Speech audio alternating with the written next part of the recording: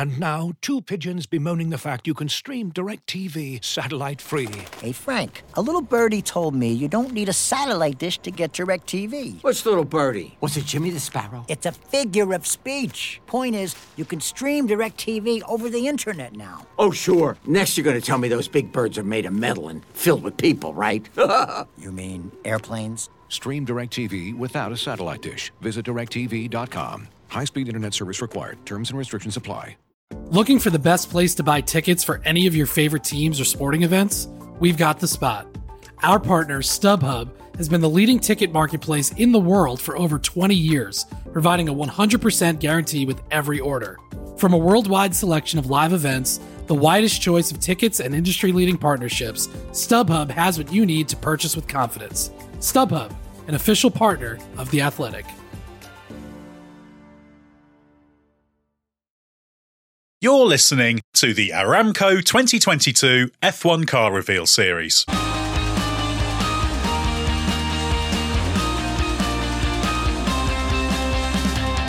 The race is on, and Red Bull is the first of F1's big guns to launch its 2022 car with the RB18 revealed in a digital launch today. But given what we've seen shows very little of the real car, what exactly is Red Bull hiding and what conclusions can we really draw from what we've seen? I'm Ed Straw, and to answer those questions and many more, I'm joined by Gary Anderson and Mark Hughes. Well, Mark, as always with our Car Reveal podcast, we'll dive straight into it. Now, we didn't expect Red Bull to give away too many secrets with this car launch, but they've really gone to extremes with this one, haven't they? Yeah, I don't even believe that was a Red Bull. It was, it's got so many elements from other generic show cars that we've seen, from the F1 Authentic airbox inlet, the wind tunnel model, front wing, the generic cars, side pods. It just in Red Bull livery. So yeah, I think what we will actually see at testing in Barcelona won't look very much like that. I'd have to hope not, almost from Red Bull's perspective, because it would be pretty much at the back, I imagine, if they do that. I mean, Gary, why do you think they go to these lengths to hide what's going on with the car? And also, how irritating is it that they've badged this as a car launch and you're just looking at something that doesn't bear any resemblance to reality? Well, it's very frustrating, obviously, but I've sort of written my detailed analysis that as best I can based on what they show us, because that's all we can do. What do we do? Do we not bother? What's the point in it really? Is it just something that Red Bull wanted to be able to say that Oracle were joining them as a team name? It's absolutely just a waste of time for everybody. This is a time whenever we're talking about budget control and budget, budget cuts, basically. All of this stuff costs huge amounts of money. And you have to be careful because you can only spend it once. So, I know that a lot of the commercial activities are outside of the budget cap, but it still takes effort and manpower to put something like this together. So it's very, very disappointing that they look at it as a non-event, really, I suppose you might say. And it's maybe just because the car's not ready. I wouldn't expect a Red Bull to be ready sort of 2 weeks prior to the first test. They're normally still bolting the car together whenever we actually arrive in Barcelona on the morning of the first day of testing, because they like to push everything right to the limit. So, this isn't a car that I would say is a Red Bull by any means. And as I say, I still have to do my analysis based on what they show us. Yeah, you have to take them at their word. What was it? Was it Renault, Mark, in 2010 who rolled out a car at Valencia that they said was the new car, and it was actually built around the 2009 car, and they got really irritated that people like us said, well, they haven't made much progress. Yes, yeah, exactly. That's right. I think it was 2010, yes. So, yeah, I mean, that's what Gary's just said there occurred to me as well. Have they just not got the other one ready yet? And so there's nothing really to show at this early stage? Or is there something on that car that might give, that's a bit of an innovation that might give clues to everybody else and give them a head start in researching it? I would guess probably definitely the former, but that doesn't preclude the latter as well.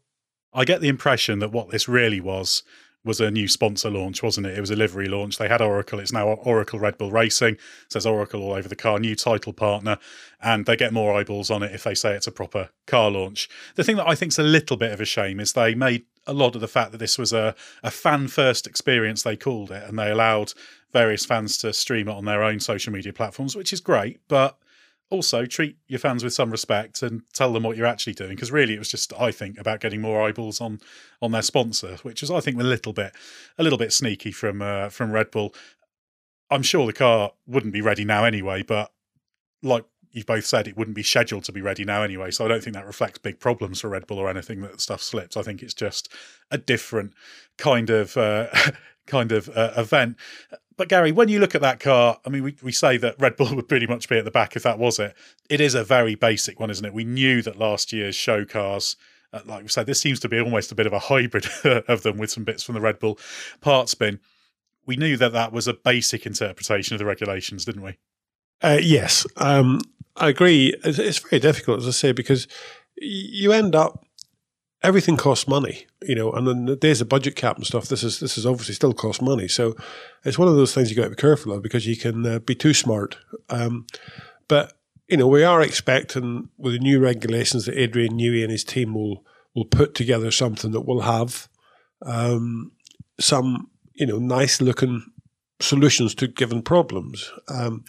And I'd love to see that. I in my last days in F1, or during my period in F1 designing cars, I always actually liked the running press release, because it showed to the world that you were up and running. The car had to go around the track.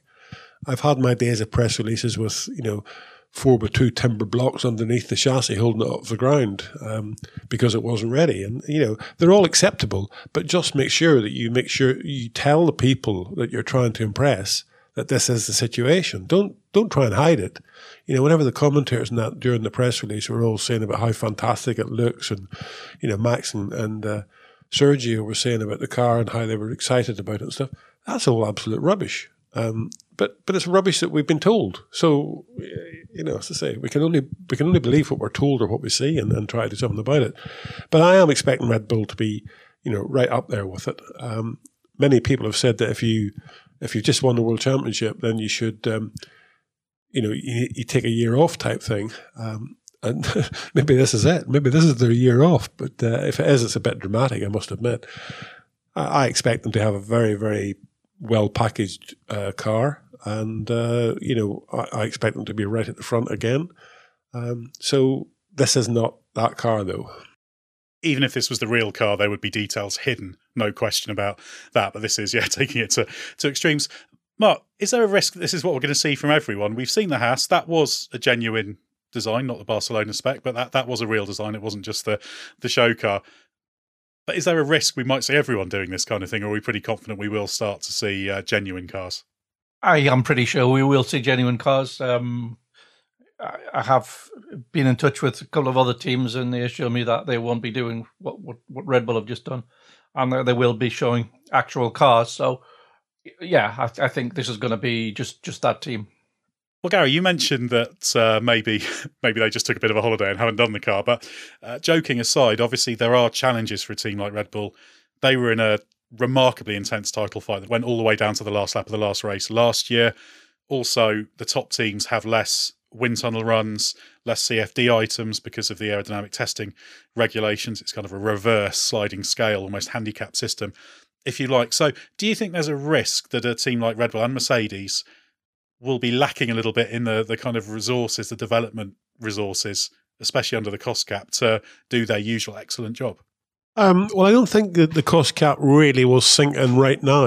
I think getting the first car up and running for testing and getting into the first races with a bit of development will be possible for everybody within the cost cap. It'll be after that about managing that budget all the way through the season, depending upon where you sort of find yourself. And that's going to be the tricky part. As you say, Red Bull pushed to the limit last year to try and win the championship, as did Mercedes in reality. So I think they both got the same deficit, or whatever you like to call it, that because of their efforts last year. So I do expect them. They're still an arm and a leg above the rest of the teams, to be honest, as far as what they were able to do last year on a Saturday and a Sunday. Yes, there was the odd time when another team, Ferrari or McLaren, would nudge them a little bit, but not regularly at all. So they still had a big window of opportunity to try and take it forward. And I think that, again, the regulation challenge, the change in regulations will be driven by the top teams. That's the ones that's going to do the most research and stuff. And as I say, I don't think it will really be budget restriction affected for the initial part of the season up to sort of Monaco or something. And then you're going to have to start to plan fairly conservatively to make sure that you get through the season without overspending. In reality, you could end up at the end of the year saying, well, I'm not going to have money to do those last 2 races, so I can't go there. It's quite simple. You just lock the cars down in the workshop and leave them there and don't go to the last 2 races. So then somebody in the FIA or the F1 or whoever it is will have to sort of look at the budget cap situation and actually say, oh, is this a good idea? We're losing, a top team here because they haven't got the money, or they can't spend the money. They've got the money, but they can't spend the money. So it'll be an interesting situation to see because, everybody will still go into the season thinking they can win. And then suddenly reality will hit them, a third of the way in or whatever, that they're not able to win. And the top guys, the ones that can be more efficient with their spend and identify the direction they need to develop in, will actually come out on top. And that's what normally happens, You can sometimes see a small team when you've got regulation changes at the beginning of the season just being a little bit smarter than some of the others and taking advantage of it, which is, that's obviously the big challenge. But it doesn't last for very long. Normally, along comes the big boys and suddenly you're kicked out of base. And I think that's what we'll see again this year. There is small teams that could do a good job in the first bit of the season, but then the big boys will come along and just overpower you. And Mark, on that same point, what are you hearing about the impact of the aero testing restrictions? Because to put some numbers on it, in terms of wind tunnel runs last year, Red Bull and Mercedes had 1,752 available wind tunnel runs over the year. They're divided up into different phases of the year, but that's the total. Whereas Haas, and Williams, which had the most, had 2,136. That's a big difference, and there's a similar gap in the CFD items. So this is kind of squeezing the leading teams, the limitations, isn't it? It is, and I think as it goes on and those gaps get bigger in the regulation, I think you might start to see a little bit more of an effect. But it's still, as Gary says, the top teams are still likely to be the top teams. So you might see once these regulations have matured a little bit, I'm sure you will see the gap between the front and the back close up a little. I'm sure initially it's going to be more spread than we've been used to, but I'm sure it will, when they get mature, it will close up. But I don't think that's likely to be a differentiating factor this year between, say, Mercedes and Red Bull. I think you may see the effect front to back, as I say, once the regulations have calmed down and everybody's converged to what is the obvious best solutions for these new regs. Yeah, and of course, the steps between teams in the rankings for this year increase, so the disparities in terms of that aero testing will be reduced. But Gary, to come back to these cars, what you've seen so far, the Haas and the Red Bull barely qualifies, but you've been disappointed with it. Do you think that there's scope in these regulations for when we see the real Red Bull, the real Mercedes, the real Ferrari, the top teams with the big the big resources to throw at it? Do you think there will be details that make you go, wow, okay, that's way more detailed than we perhaps thought they were going to be? And what do you think those areas might be? Yeah, I mean, for sure. The thing is, the devil is always in the detail. And going back, 20, 30, 40 years or whatever, there was big fines to be had. You could find big solutions and big steps in performance very, very quickly. But now that's all been reduced dramatically. But the reality is still that, if you can find a tenth of a second in the detail, then that tenth of a second is just as hard for somebody else to find. So it doesn't matter, as I say, 20, 30 years ago, you could find a second maybe in your package that you're updating, but now it might be a tenth of a second. But that's still just as important, as I say. So it just takes time to filter through how the car works, how the driver responds to it, what the driver wants from it. We're hearing quite a lot of stuff where the drivers that run in the simulation are saying, the cars are going to have a bit more understeer in low-speed corners and they'll be okay in high-speed corners. I think on the video thing with Red Bull today, we heard Max Verstappen say in the simulator it's got less grip.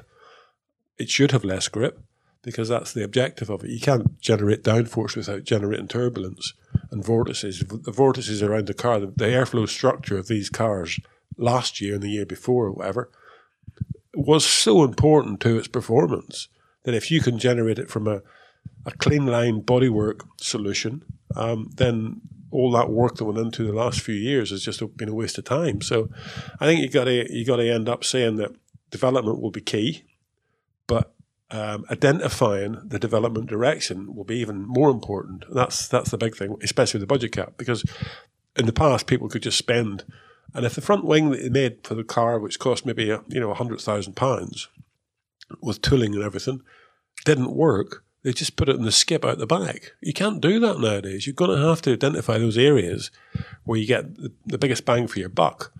But you've also got to identify the areas that are restricting you. Front wing's always going to be important because the airflow weight coming off that front wing is the thing that affects the rest of your car. Forget anybody else. Forget following somebody else in turbulence or whatever. Your car is the one that you do 99.9% of your design to make better. You want your car to perform as best possible. So as I say, front wing, the rest of the car has to live with that airflow regime that's coming off that. That area will be very important. Front brake ducts. And the big thing is if you go back to when the double diffuser was sort of generated or created, I suppose you might call it. I mean, other teams adapted to it fairly well, but the end result is that the mechanical part inside of the gearbox housing and that was never as good for everybody else as the people that understood it right from the beginning. And it's the same with this. You've got to be very, very careful that you don't design yourself into a hole by not leaving yourself opportunity to optimize something. What is that optimization? Is it the chassis shape around the leading edge of the underfloor? Is it the diffuser, rear suspension? There's so many bits and pieces that are different that's the thing that will make or break a team, as if they've not allowed themselves the opportunity to develop in areas where there might be an advantage. And I think, unfortunately, it's going to be probably Barcelona on February the 23rd before any of the rival teams get to see any of those details they might want to copy on this Red Bull. You're listening to the Aramco 2022 F1 Car Reveal Series. Aramco continuously push the limits of engineering. As the global energy partner of F1, they drive a shared vision to real-world innovation that aims to lower emissions, enhance performance, and drive ongoing human-led progress. Aramco, powered by How. Mark, should we talk about engines? Obviously this year Red Bull will be powered by what's ostensibly its own engine, but it's still the Honda power unit, isn't it? So can you explain exactly what the deal is here, please? Yeah, I mean, Honda is still, although it's not badged as a Honda and Honda is not officially participating, Honda is still very much behind the preparation of the engines. Red Bull Powertrains is focusing everything on the 26 engine, which may or may not be doing an association with Volkswagen. So what we've got for the remainder of this engine formula is pretty much what Honda gave us last year, and that's everybody's frozen from what they run at the beginning of this season mechanically and at the end of September in terms of the energy recovery system. So yeah, it's essentially last year's Honda, but it will be badged Red Bull Powertrains. Gary, you've got a lot of experience of working with Honda. The fact that they're still involved so heavily is very positive for Red Bull, isn't it? And Honda will probably put just as much effort into their work on the engine within what the regulations allow as they did before. It's just that a different organisation is footing the bill. Yeah, it is really.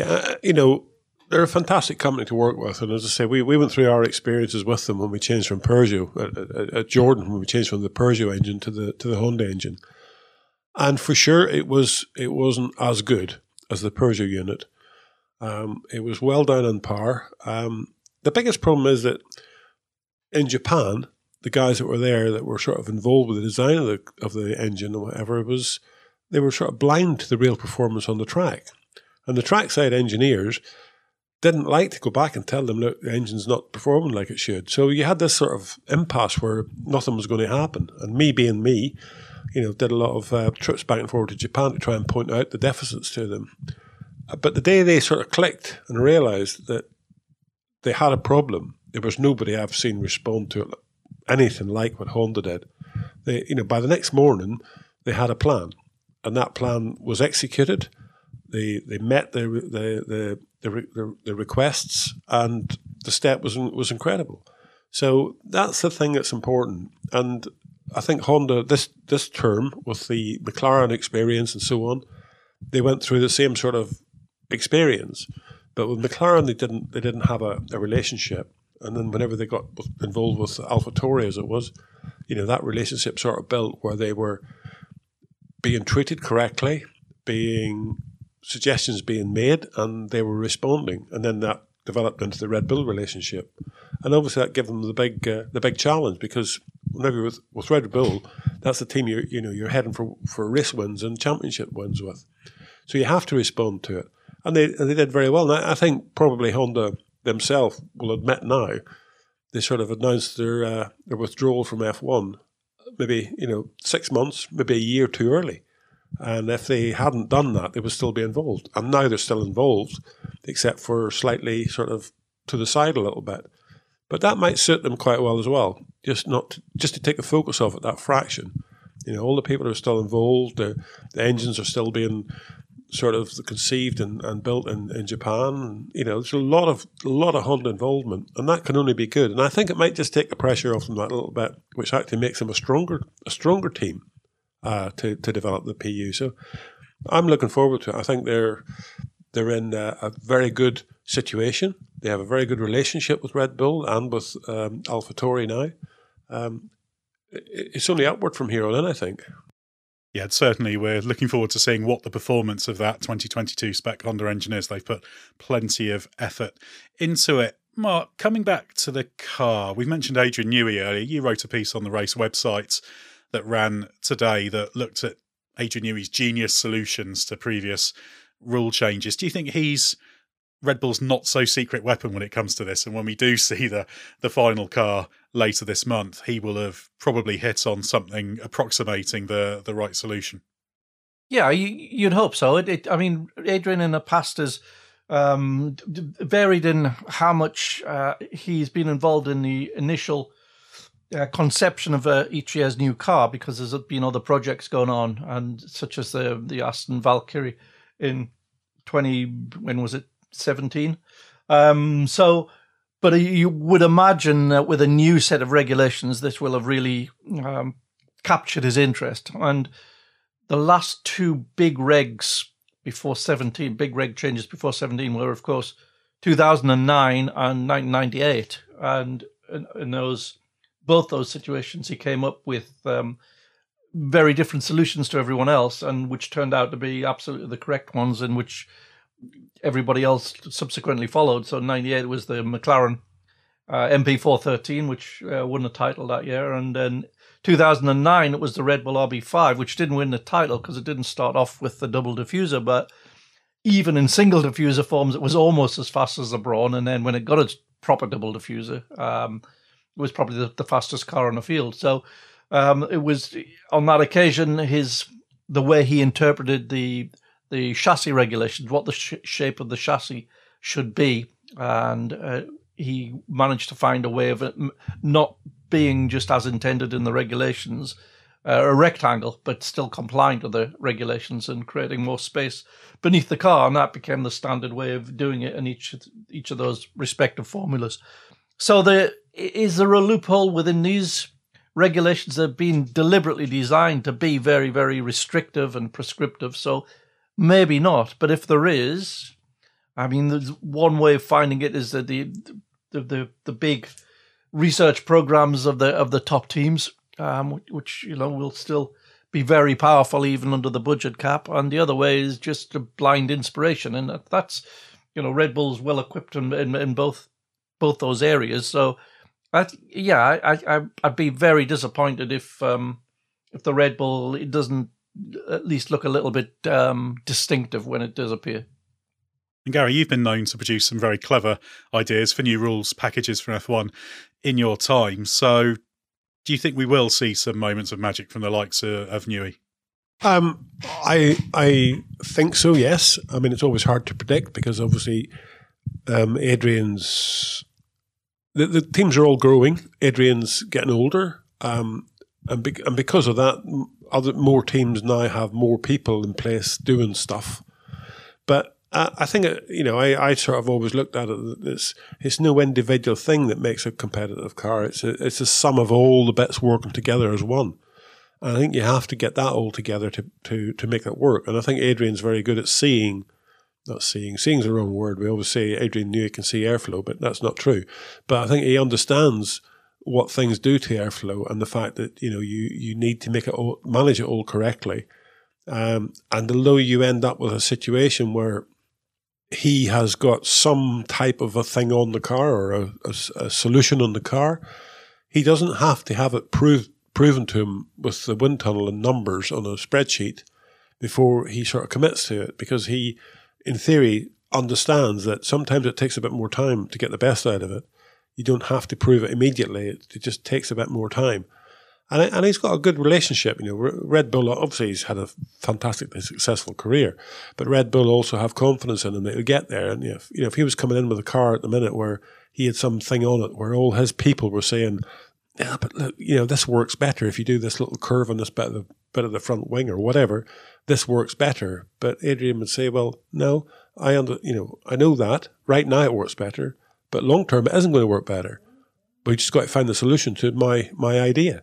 And he's very confident in doing that sort of stuff, and that's where it really sort of breeds, because you can you keep on pushing the limits and giving yourself opportunity to do something somewhere down the line. It doesn't have to be today, but somewhere down the line it'll just switch over, and you will get better from from your concept than what you would have got with the other concept. So I think that all the top guys, especially in aerodynamics, dominate the scene, but all the top guys in the aerodynamic departments all have the ability to get the best out of what they got. It might just be that Adrian sees what he hasn't got that will get the best out of it in a month's time or 2 months' time or whatever, gives himself a bigger opportunity for success later on. And that's going to be the fascinating thing with these new rules, how the cars evolve over the course of this season, and whether by the start of next year they've pretty much converged on a theme. That's kind of an expectation that will be the case. Would you expect that to happen, Gary, that it will be there's one sort of ideal concept to gravitate towards, or could we see the kind of high rake, low rake split that admittedly the low rakes are in the minority at the end of the last rules phases, but could there be some divide like that? I think it's diminishing returns, to be honest, with these cars. The car is so detailed in the regulations, as Mark says, it's very prescriptive, that I think it will be all the little bits, just the dot the I's and cross the T's on every little component. And the difference in seeing, a radius of something of, 1 meter, as opposed to seeing the radius on a turning vane of 0.9 of a meter, it's impossible nearly to see it, but the difference can be massive. That sort of thing, that sort of small detail is where the opportunities will lie. But again, within the cost cap and the wind tunnel restrictions, it's very, very difficult to prove those. So you have to make sure that well, like everybody says about Adrian Newey, you can see airflow. If you can do that, if you can have a bit of a feel as to what the airflow would do if you do certain things, that's very important, because you won't have the time to prove it now. We used to go to a wind tunnel with 10 different front wing end plates, all sort of different curvatures, let's say, just small changes. And then you sort of exploit that. You get to the middle one, and you say, okay, that's the best of that solution. Now you'll refine that down, and the next time you go to the wind tunnel, you have 10 more with slightly different curvatures or slightly different angles or something, and you just prove it out. Now you can't do that. So you're going to have to see past the results to see where you take it to in the future. And if anybody's got that opportunity, as I say, or that knowledge or understanding or whatever you like to call it, it's Adrian. And I think part of this comes from him still using a drawing board as well. He draws all his stuff up on a drawing board. And I've said the same thing. The one thing about drawing stuff up 2D is you've got to think about it in 3D. You've got to see it in 3D to make sure that you can actually achieve it. And doing it in 2D forces you to do that.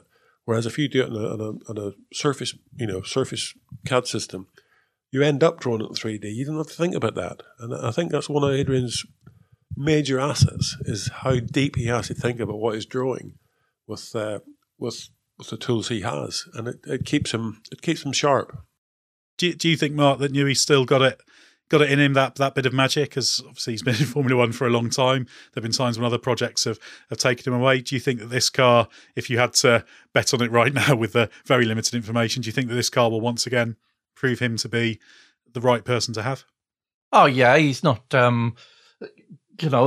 He's as I say before, his involvement is varied, but there's been no evidence that his insight or his talents are fading. As soon as he's got properly involved, you've seen the results, and whether it's been turning around an initially difficult car and making it very competitive. I mean, as Gary said before, it's a whole team. It's a whole hundreds of people are doing it, not one man. But the insight has often been coming from Adrian. The actual understanding of what needs to be done to get rid of the limitations, rather than just working away at them, but what needs to be rethought, very often has been coming from Adrian, even in recent seasons. So yeah, he's still hugely competitive, and he still always seems to want to have a point to prove. So yeah, absolutely. Don't expect to see him sort of fading away just yet. Yeah, and that's what makes the Red Bull the most eagerly anticipated car. It's just a shame we're going to have to wait another couple of weeks before we get a good idea about it. So thanks very much to Gary Anderson and Mark Hughes for your insight. Head to therace.com and don't forget the hyphen, as there's loads to read there, including Gary's piece on the so-called new Red Bull. Head to our YouTube channel as well to have a look at our video on the car. And if podcasts are your thing, also check out Bring Back V10s, which tells classic F1 stories. The launches are coming thick and fast, and we'll be back on Thursday with a look at the next 2022 F1 car, the Aston Martin AMR 22. Thanks for listening to the Aramco 2022 F1 car reveal series. As you've probably heard by now, we've teamed up with BetMGM this season. We'll be using BetMGM lines to make all of our picks, and we'll have special offers for our listeners each week. If you haven't signed up for BetMGM yet, use bonus code The Athletic, and you'll get a 1-year subscription to The Athletic, plus up to a $1,500 first bet offer on your first wager with BetMGM. Here's how it works. Download the BetMGM app and sign up using bonus code The Athletic. Make your first deposit of at least $10. Place your first bet on any game and claim your voucher for a 1-year subscription to The Athletic. See BetMGM.com for terms. U.S. promotional offers not available in D.C., Mississippi, New York, Nevada, Ontario, or Puerto Rico. Gambling problem? Call 1-800-GAMBLER. Available in the U.S. Call 877-8-HOPE-NY or text HOPE-NY 467-369 in New York. Call 1-800-NEXT-STEP in Arizona. 1-800-327-5050 in Massachusetts. 1-800-BETS-OFF in Iowa. 1-800-270-7117 for confidential help in Michigan. 1-800-981-0023 in Puerto Rico. First bet offer for new customers only in partnership with Kansas Crossing Casino and Hotel. Don't forget, if you haven't signed up for BetMGM yet, use bonus code The Athletic, and you'll get a 1-year subscription to The Athletic, plus up to a $1,500 first bet offer on your first wager.